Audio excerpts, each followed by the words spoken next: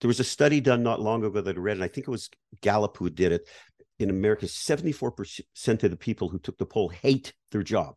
So if you start with that, so this concept of buying a job, well, when I say buying a job and acquiring a business, you acquire a business that's going to generate some joy in your life. You're going to enjoy going to work every day. You're going to be able to improve the lives of others. You're going to be challenged and have the opportunity to grow. You're going to be able to build value over time, improve your own lifestyle, the lifestyle of your family. And if you grow it well or reasonably well, you're going to sell it in the future for more than you paid for it. So what the hell's wrong with that? If that's considered buying a job, I think it's fantastic.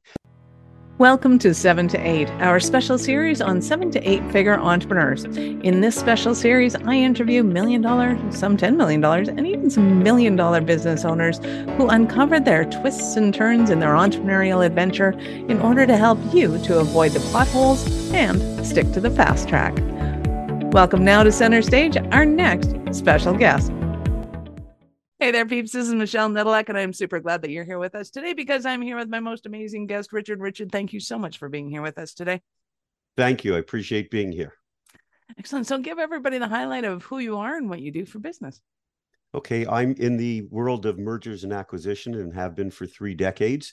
And a significant part of my business is focused on the buy side, providing resources and materials and advisory support for individuals looking to acquire businesses. Very cool. How did you get into mergers and acquisitions, do you think? Well, quite by accident. I grew up in Canada, like you, I was based in Canada, and then got myself into a horrible financial mess with some really brilliant stock market picks and found myself in debt up to my eyeballs. And I was working for a company doing very well, but realized the only way that I was going to get out of this mess was either win the lotto or go to Las Vegas. And I don't buy lotto tickets or gamble. So I realized the only way I'm going to dig myself out of this hole is potentially by acquire business or go into business on my own, where I wouldn't have a ceiling on my earnings. Okay, this is a cool decision, pivotal point. I want to talk about this pivotal point because I know that there are a lot of people that get themselves into positions, whatever, or the government gets them in the position, or, the industry changes and things happen. But in that moment, when you're going, okay, how am I going to get out of this? How did you decide that buying a business was going to be the way? So you're working at a job, the investment side of things hasn't worked out so well. Hey, there's this whole thing of going to business. It terrifies most people. I think I'll do that terrifying thing. That sounds awesome. Well, what was going on in your head? I think that saying the investment thing didn't work so well was pretty much an understatement. It was just like beginning of 1990. I was 29 years old. I was making $72,000 a year, which at that time was a substantial amount of money. Yeah. And I lost $60,000 in the stock market, buying stock on margin, which was presented to me in a wonderful way. When the stock goes up, you sell it. You don't even have to pay for the stock initially. Well, it's all great. But when the stock goes down, you're in trouble, which is exactly what happened. I pretty much wiped myself out, almost all my savings. And so it was really an aha moment in my life, which was, hey, I'm a young guy.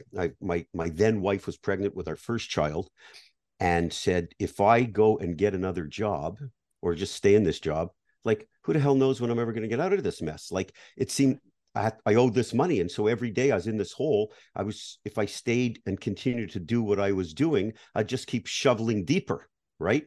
Mm-hmm. And so when I jokingly said earlier that, I could buy lotto tickets or go to Las Vegas, that was something I actually thought about, but it was completely irrational, and said the only way that I'm going to be able to ultimately get out of this mess is get into a situation where there wouldn't be any limit on my upside. And I didn't want to spend at that point in time, I don't want to spend the next 10, 15 years paying off this debt. I had other hopes and dreams and aspirations. And so you got a year's worth of debt and you're like, oh, okay, I'll go buy a business. No, I have a lot more than a year's worth of debt because I still have to pay bills. Right. Well, yeah. Right. Fair enough. Yeah. So I had a bit of savings and there was And so some opportunity came up to get into my own business, which was actually an extension of the company where I was working at the time, which was taking on one of their products and setting up my own distribution and manufacture rep business, which cost me, quite a few dollars to get going, not an exorbitant amount. And to me, like, it's when you have very few options, it's very easy to make decisions, right? Like that's like that, so it's interesting because I get that similar reaction that you've had. And for me at the time, it was like a no-brainer. Like, it's like, this is the only thing I could do. Like, that's it. I mean, I really don't have a choice. And so the decision was pretty easy. I mean, someone said that takes proverbial balls or whatever. I just didn't think of it that way. And failure wasn't an option. I had to make a go of this, right? I mean, I had, financially just, I had bills and a kid on the way, and to me, it was pretty simple. And I also thought, I'm 29, so I've got this financial mess that I'm 100% responsible for putting myself and my then wife and child on the way into. I've got to get us out of this. Mm-hmm. And if I fail, which I really didn't give a lot of thought to, right? I didn't have a plan B. It was like burn the bridges behind me. So I said, but if this thing really craps out, okay, so I'll be 30 or 31, right? I'll just adjust. That's awesome.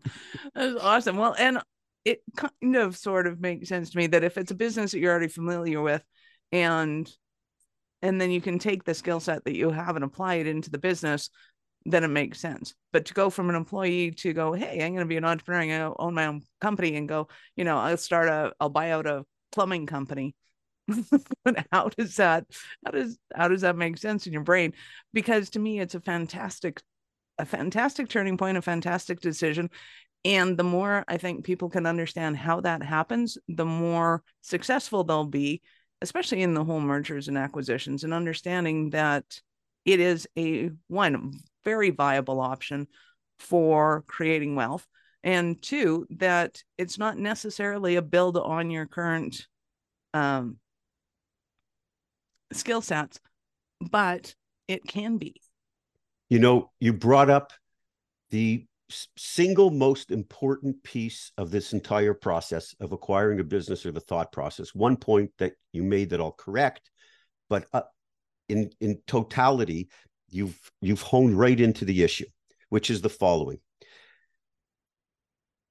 Experience in a particular sector, although I had experience in it, that's far less important than expertise. The skill set is everything. So someone who's working in healthcare or plumbing and heating or manufacturing aerospace parts, the expertise is not in the sector. The expertise is in your skill set.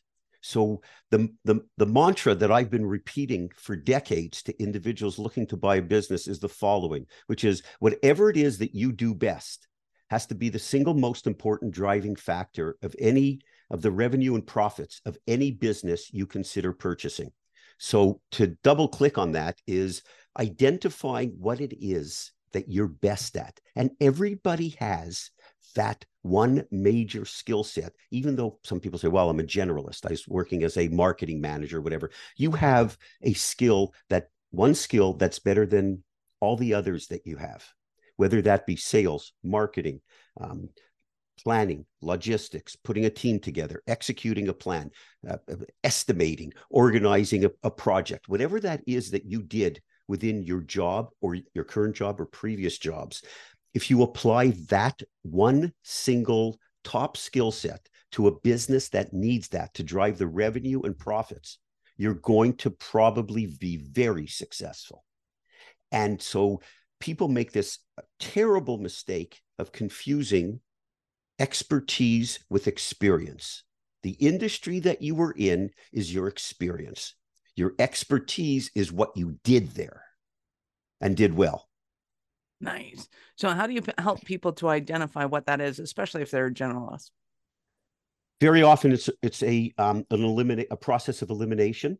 And so the materials that we have that teach people how to buy businesses and go from A to Z, or you're in Canada from A to Z, takes people through the whole process. And the right business very often is a process of elimination as follows. There's, an abundance of business for sale websites. People should be looking at that as a laboratory, not as an end.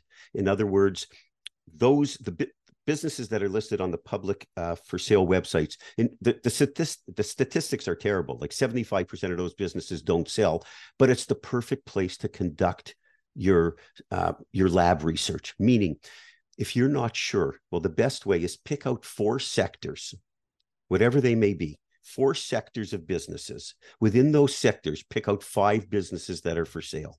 Then you have a sample size of 20 businesses where you can go meet with the sellers, talk with the sellers, speak with the brokers. And through your conversations, your questions, and typically questions beget more questions, but your questions should propel you to do additional research related to that industry, to the employees, to the sector, to what the owner does every day. And as you drill down and get more research and become more knowledgeable, you're able to start to weed out certain types of businesses that simply don't make sense for you, whether they be distribution or manufacturing or retail, whatever it may be.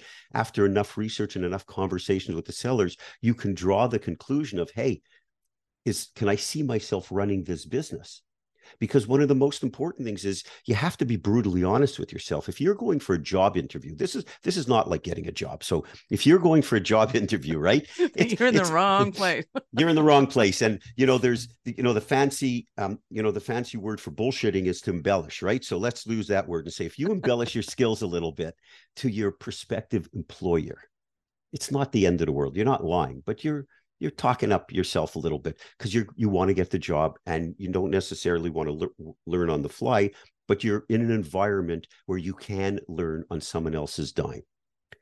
When you acquire a business, you're learning on your dime, right? And so making sure that your skill set matches is critically important. So a generalist, someone who says, well, I've been doing a lot of different things, I'm not sure exactly what I'm really good at, by that process of elimination of going and speaking with 20 different business owners in certain sectors, it's like at the beginning, you look at this like a hopper, being very open-minded or a shotgun approach, and then you want to bring it down to a pinpoint laser beam approach. And the only way to do that is go out and speak to business owners and learn about businesses to find out what drives those businesses and whether you can see yourself running it. So is there a pattern that you've seen, whether it's somebody is an employee, they get a buyout, they decide to buy a business because it's easier just to take somebody else's over than it is to start your own, or entrepreneurs are going, I just really want to start my own, but I really need a division that does X. If there was one that was already established that would just fit into my current business, that'd be great. Or is there another prominent trend? Well, I understand people's desire, potentially to have a startup. I had a number of them. I don't have the stomach for it anymore, and I don't financially don't need it anymore. But I mean, it's a great experience, right? Understanding that ultimately over the course of 5 years, 96% of them fail. So you have to be, ready for that. I'm just a huge believer in buying an existing business. The numbers are infinitely more successful because there's a known. With a startup, everything is blue sky. You can convince yourself of anything, right? It all sounds wonderful because you haven't made any mistakes yet, but you don't even have paper clips, right? Like you have nothing. You're starting from the beginning. And so with an existing business, while no business is perfect, right? And every business has its warts and blemishes. You start out with, you've got customers, you've got a product, you've got employees, you got systems, right? And you have something established.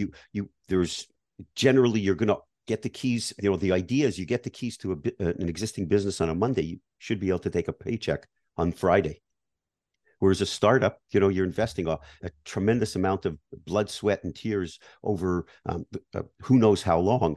And so the buying an existing business allows you the platform, because what typically happens is individuals that are looking to pursue entrepreneurship generally are either looking to replace an income or generate an income.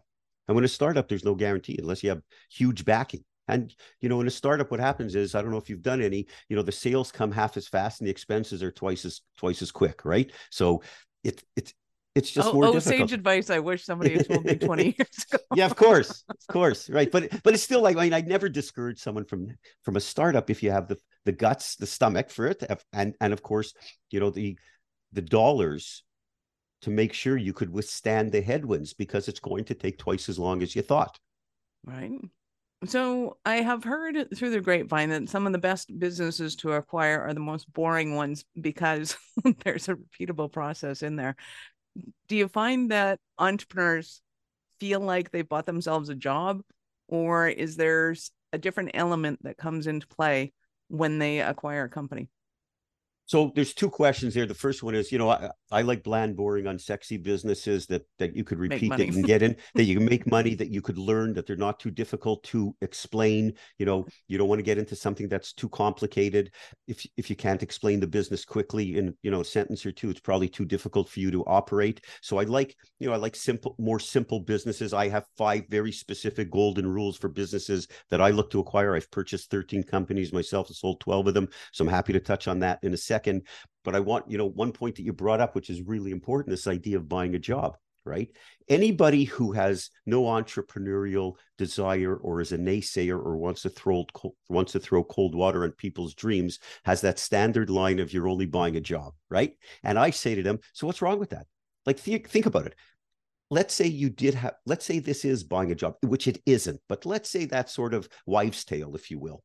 Well, there was a study done not long ago that I read, and I think it was Gallup who did it.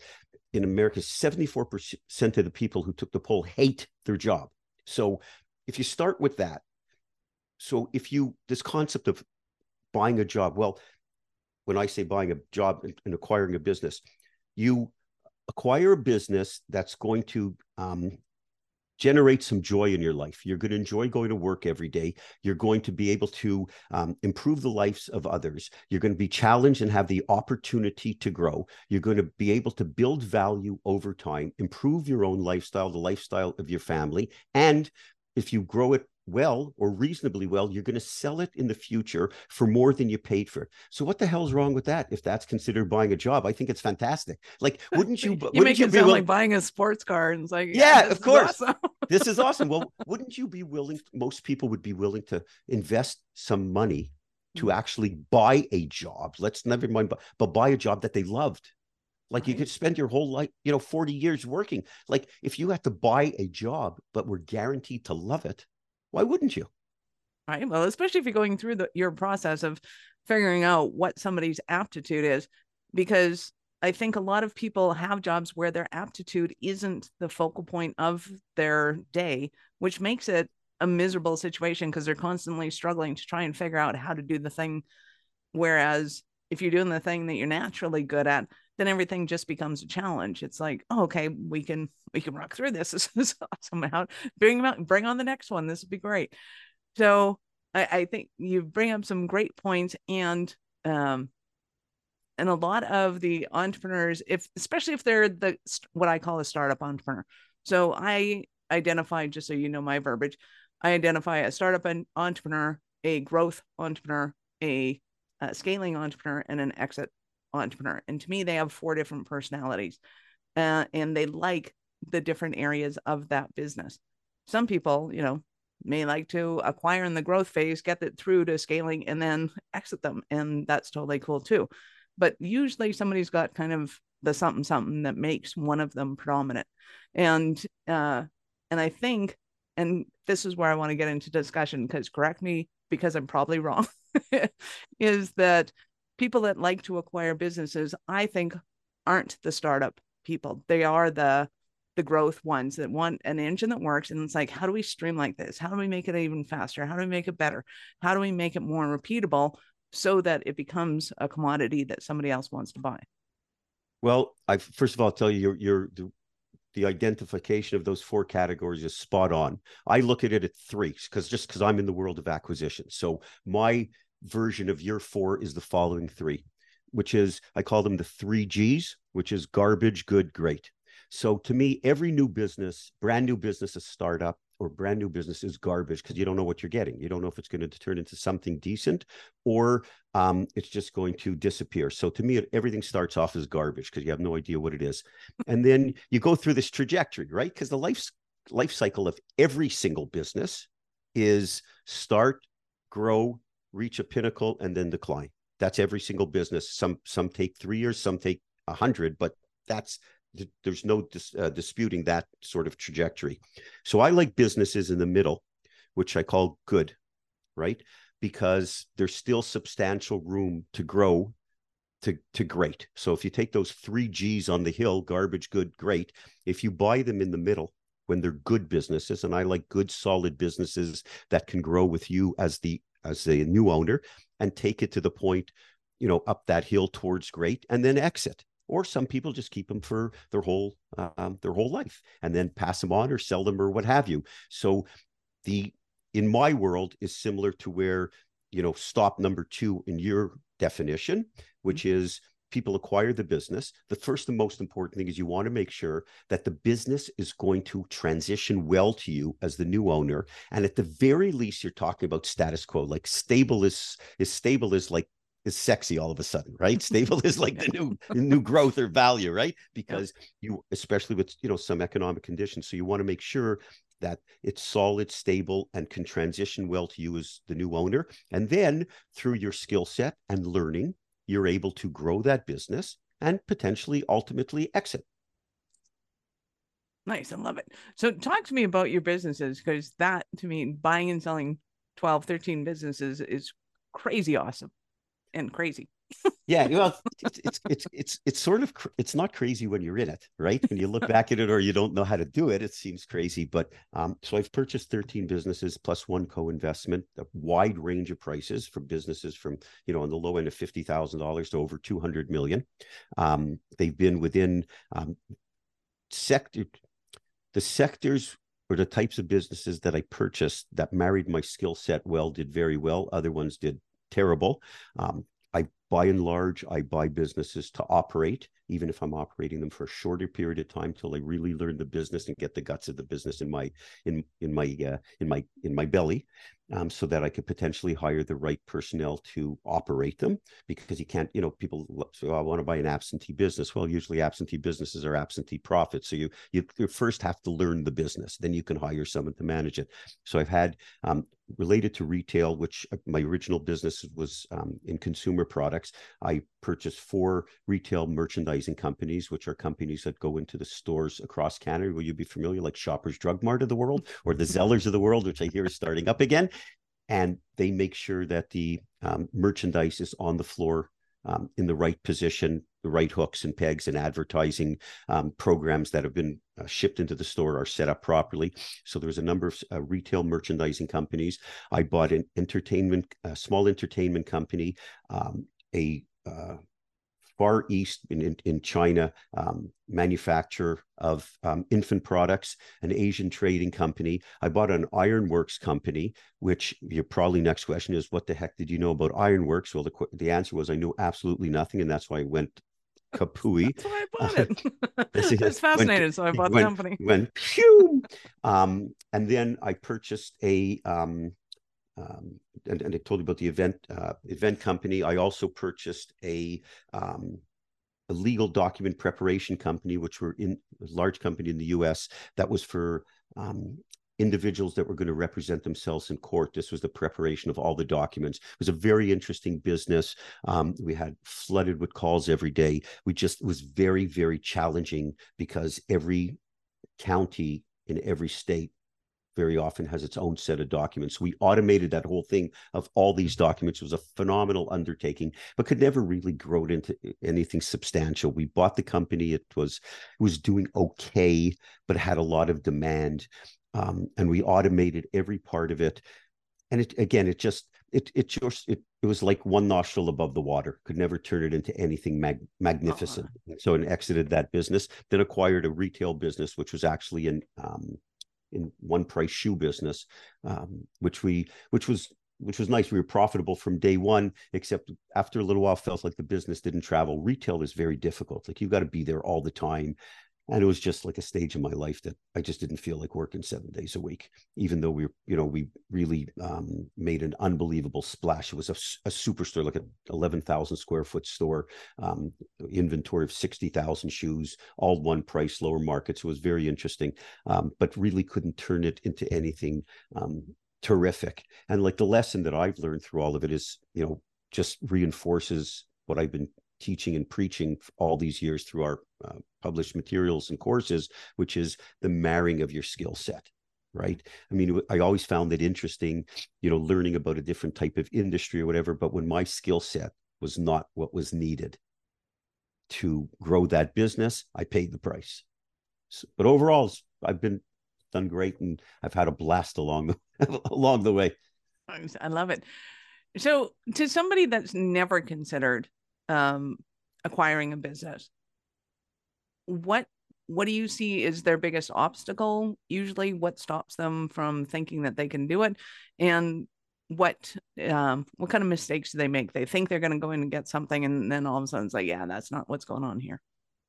Okay, so when you look at statistics in our industry, it's pretty dismal. Like over 90% of the people who begin the search to buy a business never complete a transaction, which is really crazy. I mean, our clients are just almost the opposite. 82% have an 82% success rate, but the ones that fail pretty much suffer from the same thing, which I'm sure you would have anticipated.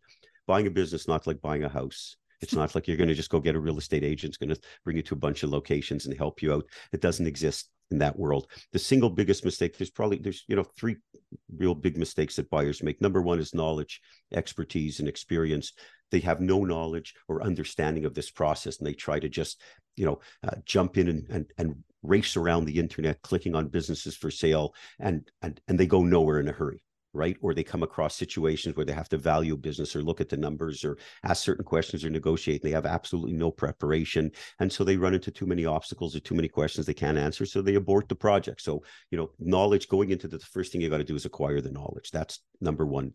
The second thing is getting very quickly to this idea of understanding what type of business is right for you. So instead of running around or running and looking at businesses, trying to figure out which, if any, are right for you, the idea is first figure out what type of business is right for you. Then it's much easier to find it and buy it.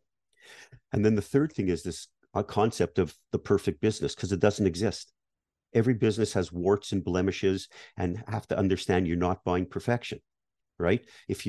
Every business is going to have some of its challenges. So you have to be able to separate incidents from catastrophes, which ones are problematic. And there's some issues in businesses that you shouldn't buy the business. If, for example, if it has enormous customer concentration and one customer leaves and you're out of business the next day, well, that's enough reason to not buy it. But smaller issues that may be in place that you could fix over time and address them properly, you have to just be prepared and willing to work with a business that's not perfect, because entrepreneurship takes an element of risk.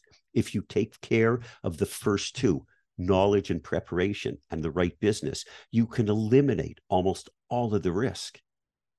But understand that there's no such thing as a perfect business. So you have to be comfortable with what you're getting and overlook nothing. Don't ever overlook anything dangerous or that could put you out of business, but it's just not going to be perfect. It's like, if you're looking for, to date someone, well, the guy may have a unibrow. So big deal.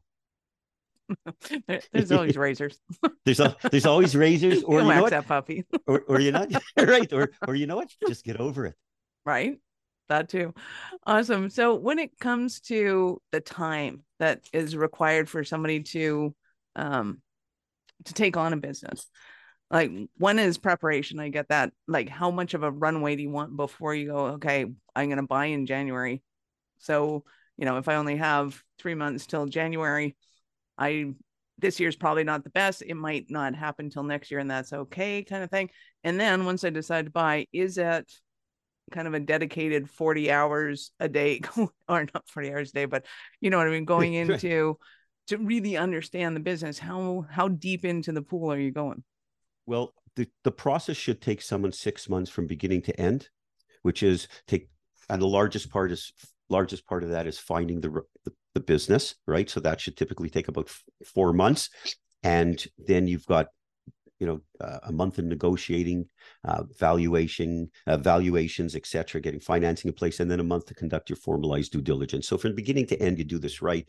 Should take you 6 months, no longer. Sometimes it may, only because people may have restrictions. They may be working full time, and so only can devote 10 hours a week, whereas they should be devoting 20. But so it takes a year, but big deal, right? But that gives someone some parameters. As far as working is concerned, unless you're buying a real small business that you can devote a couple of hours to a week, which is, you probably get a couple hours worth of profit. To me, just from where I come at this, is you're looking to do this full time. You're looking to acquire business that's going to generate an income, replace what you already have, and you could devote yourself full time to it. I understand, yes, there are absentee businesses, and there are alleged, gurus on the internet that preach this absentee run business. I've been doing this 30 years. I'm not the smartest guy in the room, but I'm just old, right? I'm doing this long enough to know that, typically absentee businesses very often, as I said earlier, equal absentee profits. And so you have to be I come from the standpoint of jump into the deep end and run this business. If you want to get a manager in place, you have to know the business before you can hire a manager. You buy a business, if you don't understand it, if you don't understand it, how can you possibly hire someone who's going to understand it? You don't even know who to hire. So I'm from the school of do this full time, get into it. If someone wants to do this part time, well, just make sure you buy a much smaller business, because the risk increases exponentially if you're not there operating the business. So just make sure you don't make a big mistake, a big financial mistake. Right. So like we were talking about earlier, it's finding your skill set that you're going into. So I'm assuming that doesn't necessarily mean that somebody's going to step in as CEO. A company may already have a CEO, and that's not necessarily the owner of it. So when you're acquiring it and owning it, is it possible to go in and take on a different position? Absolutely. It is possible. Very often those scenarios play out when someone can't afford to acquire the whole business. And so they purchase less than 100%. They may leave management in place. I mean, my late partner and I had that model. We did mini private equity. We would buy companies, smaller businesses, purchase majority control, but leave the ownership in place. And that's the whole concept of private equity, right? They buy and they leave, because they're betting on the jockey, not the horse. So they leave the operator or the entrepreneur in place, and they're betting that he or she is going to be able to grow the business through their resources. As far as acquiring a business, oftentimes when someone can't afford it, they will acquire less. However, true entrepreneurship is you get in, you learn the business. Sure, the seller may be on board as a CEO to stay there for a period of time, but the goal is you want to learn the business. You're the new sheriff in town. Time to take over and operate the business, because you want to leave your mark. And then so I'm just a huge proponent of real entrepreneurship, because I know in my own life the impact that it's had, and so similarly, I fundamentally believe that most people can do this. I know that it's doable. Anybody could do it. I mean, a lot of people won't. It's just a matter who does. But learning how to buy a business and then operate it, right, is something, it's so rewarding that especially people who've had this thought of doing it. I mean, you owe it to yourself to at least learn how to do it and try to do it, and then decide whether you want to do it. Like, don't just sit on the sidelines while the world passes you by, and then at 65 years old, say, "Oh shit, I should have gone into my own business. I regret." Now that I'm retired, I think I'll go buy a business. It's the perfect time to do it, right? Because you've got all these years of wisdom, right? And you could approach it like, look at it from a 30,000 point view, as opposed to getting your fingernails dirty necessarily in the guts of the business. You probably be in a better position now mentally and from a wisdom standpoint and operational savvy than you were 25 years ago. I love it. So that does kind of bring up a point. Is there a bad time in life to do that? Or is it kind of a, hey, if you're ready, then, or just start looking at it? Because to me, it's kind of like, it's kind of like investments. Like there's no bad time to start understanding the stock market. It's, it's just education, understanding. And if you decide to jump in. If you decide not to, well, you're more educated on it now. Well, I'm by nature very optimistic, but I'm also a realist. And when I look at a business, I look at it with skepticism because I want to make sure I don't overlook anything. I believe that the ideal time to buy businesses when there's blood in the streets or even a trickle of blood in the streets. Like I think right now, based upon where interest rates have gone up. There's people keep talking about this looming recession. We've coming out a period of a pandemic where some businesses went up, some businesses declined, other businesses went out of business. There's been great fluctuations. All those things bode well for a buyer because it really allows you to put performance-based deals into place. And so right now, in the context of today, I think it's a phenomenal time, like truly some of the best time in the last 30 years that I've been doing this. Leaving aside if we were having this conversation, everything was sort of, the waters were calm. It's always a good time. And you know what? It's always a bad time. And by that, I mean, you can always convince yourself not to do something. Like when is the right time to get married, to buy a house, to have kids, quit a job, get a new job, go into business, take a year off. Like when is a good time? You know when it's a good time to do that? Never. Right? Like, right. And yet by the same token, it's always the greatest time to do it, right? So it's never and always. So you have to explore. So I just find a lot of that stuff is noise. And there's always, you're going to have people around you, family, friends, that are going to try to convince you otherwise. You have a certain percentage of them that do it because they just don't want to see you get hurt. You have a certain percentage of them that say it because they're jealous. And so to me, it's if you just can't sit on the sidelines. And so the right time to do it is always like yesterday. Nice. So one thing I'm curious about, is there a difference between mergers and acquisitions? When it comes to mergers, are you looking for kind of different people? Obviously, you have to be running a business already, or and maybe not. Do you potentially look at two different businesses in the same industry and go, hey, I could take both of these on and merge them? What are the differences that you've noticed between mergers and acquisitions? So it's a great question because the whole idea of categorizing this whole industry as M&A or mergers and acquisitions is really a misnomer. It's been around forever because mergers represent a very, very small portion of that. And they are typically, as you said, either someone who's already in business and is merging with another company. That doesn't happen often. It's really the acquisition business. The whole industry should be called buying and selling a business. That's really because that's what it is. But right? Acquisition sounds so much better. Yeah. And the other one is it's like BNS. It's like BNS, or people are going to say it's like bullshit, right? So it's like it's buying and selling businesses. That's what this is, right? For individuals, and if you do have a lot of listeners that are business owners, one of the things that people should pay a lot of attention to and give a lot of consideration to is growing your business through acquisitions. Right? It's a beautiful way.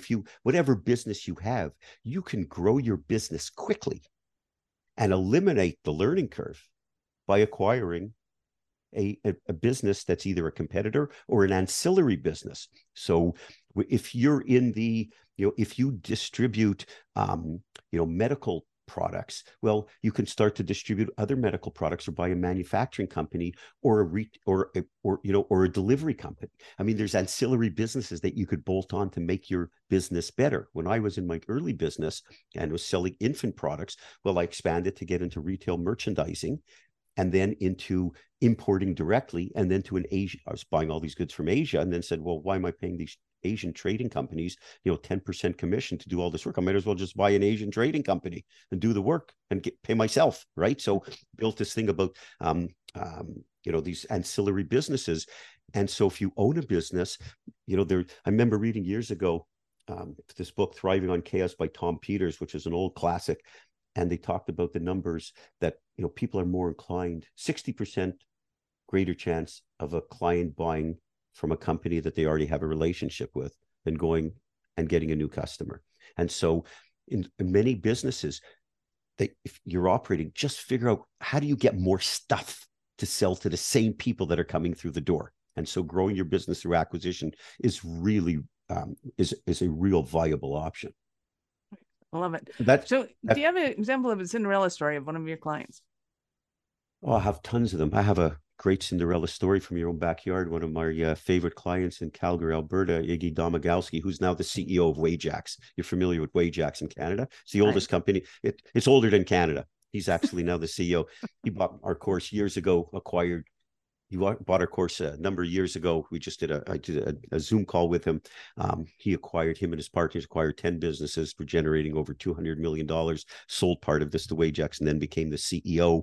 I have clients. This individual's name is Don Wilson. He's now in the west coast of Florida. He was in Tulsa, Oklahoma. He's a longtime client of ours. He started with $30,000, bought a small candy store in a mall, bought another one and another one, then got into other businesses and exited, had a $6 million enterprise by the time he exited. It's a great story. And he brought his son into the business. His son also, Anthony, terrific entrepreneur, and now setting his own, setting upon his own journey. We've had tens of thousands of clients. We don't even have room for testimonials. For many years, I used to print them out, and I kept them in binders in my garage. I mean, I don't even have room for them anymore. And we're doing a redesign of one of our websites, and the company that was doing it said, "Send me all your testimonials." And then it was all of a sudden like, whoa, like we can't have like 50 pages of testimonials. So we have spectacular stories, individuals who've acquired companies from a full range of them. I have one client who bought our course a number of years ago, then hired me to do some consulting work for him, which I really don't do much of anymore. And then we were looking at a number of businesses. He decided to start one and then would make these acquisitions. So we started one. Then went out and bought a bunch of businesses together. I was helping him in the engineering world. Ultimately, he grew that pretty quick, ended up selling it for over $20 million, then kept a piece of it, grew it again. He's since bought and sold hundreds of millions of dollars of engineering firms and been incredibly successful. Of course, you have his testimonial as well, a man by the name of Gary Elsweigen, a brilliant guy. But by and large, everybody started small, just bought these nice, smaller businesses. And I say small, sometimes there were businesses for a few $1 million, but we're not talking about $100 million companies. Some people buying, like Don Wilson invested $30,000, then arranged some SBA and seller financing, built it up. So, it's proof positive of getting into it can lead to all these wonderful outcomes, right? Yep. That was awesome. So I know our listeners are going to want more from you. How did they start that journey with you? The easiest way is, go to my website, richardparker.com. Very easy to remember, richardparker.com. There's tons of free articles that we have there, some reports, and also the information or the courses that we sell that help people. It's called How to Buy a Good Business at a Great Price. We've sold 100,000 copies, over 100,000 copies of these. You can link and find that on there as well. But certainly from a standpoint of getting a ton of free information related to all the steps in the process, they could really, you could lose yourself on the website because there's hundreds of articles and they're helpful, and, start to educate yourself. I love it. So, of course, we will have all of Richard's links in the show notes. So go ahead and scroll down, click on the links, open them up in a new browser, of course, because we're not done yet. So, we delved into the story of when you decided to go into the entrepreneurial world, but I still want to know, at what point did you know that you were that special kind of crazy enough to think that you could become an entrepreneur?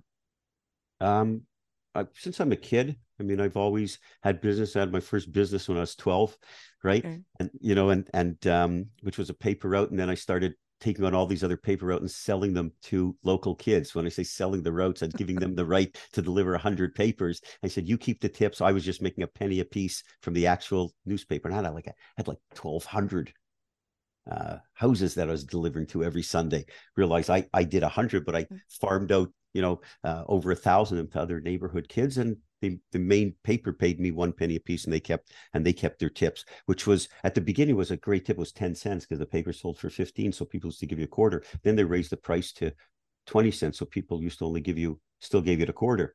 Your income dropped in half, right? Yeah. But I would say when I was really young, I always had, was always washing cars or growing up in Canada, shoveling snow. So it's always very entrepreneurial. More so from, my parents I come from a real lower middle class family. We didn't want for anything, but we weren't affluent by any means. My parents all worked very hard. And I think one of the, driving factors was my late father, who was a wonderful guy, huge influence on my life. He was always incredibly generous, making sure that I had a few dollars in my pocket, but he never gave me money if I didn't have a job. So he'd always ask me, "You need a few bucks?" if I was working. And I worked from the time I was like, again, shoveling snow at 10 or whatever. So if I was doing something, he always said, "You need a couple of bucks?" Fine. If I wasn't working, he never offered. So it was almost, he did, yeah, I mean, in his own way, it was brilliant, right? Like demonstrating like you got to work. And I pumped gas and, it grew up where there was no self-serve gas stations. You pumped gas and did oil changes and changed summer and winter tires. So my entrepreneur gene to me was always there, mostly from a standpoint is, I always felt good about having a couple of bucks in my pocket. I love it. Now I'm just happier having more, but it's like it's the same gene. I love it. I think it's you've been absolutely awesome. Any last words for our peeps? Yeah, really, it's just something we touched upon earlier, which is you owe it to yourself to at least explore it. Doesn't mean, learn about a bunch of these opportunities and the potential to do them. Doesn't mean you have to do all of them or any of them, but you really owe it to yourself to find out what's involved and take some steps in the process. And then you could decide. I think a lot of your listeners would be shocked. It's easy to do once you know how to do it. And so learn about it and then make a decision. And then, you could decide whether or not you want to jump into this world of business ownership, because I think as people learn more and more about it, they're going to become fascinated and excited. And especially if you're intellectually curious, I think I think they're really going to start to, have this burning desire to be in their own business and say to hell with your boss forever. I love it from so many angles, because I think so many people are afraid of what if I don't make money, and to study businesses that are already making money gives you a much better advantage point of understanding how to create a successful business if you decide to go on your own after that. It's perfect. That's a perfect summary of it. You have your own laboratory, and then you could decide. Exactly. Well, thank you so much for your time. I appreciate it, and I know how valuable it is. Thank you. I appreciate your time, and your questions are great, and I really enjoyed our conversation. Awesome. Peeps, thank you for being here with us today. Be sure to subscribe to the show, share it with your friends. We love helping entrepreneurs grow. Thank you for listening to 7 to 8. If you're interested in upping your speaking game, be sure to connect with our guests with the links in the show notes, and connect with me to see how we can help you get your tech done for you and help your speaking dreams come true.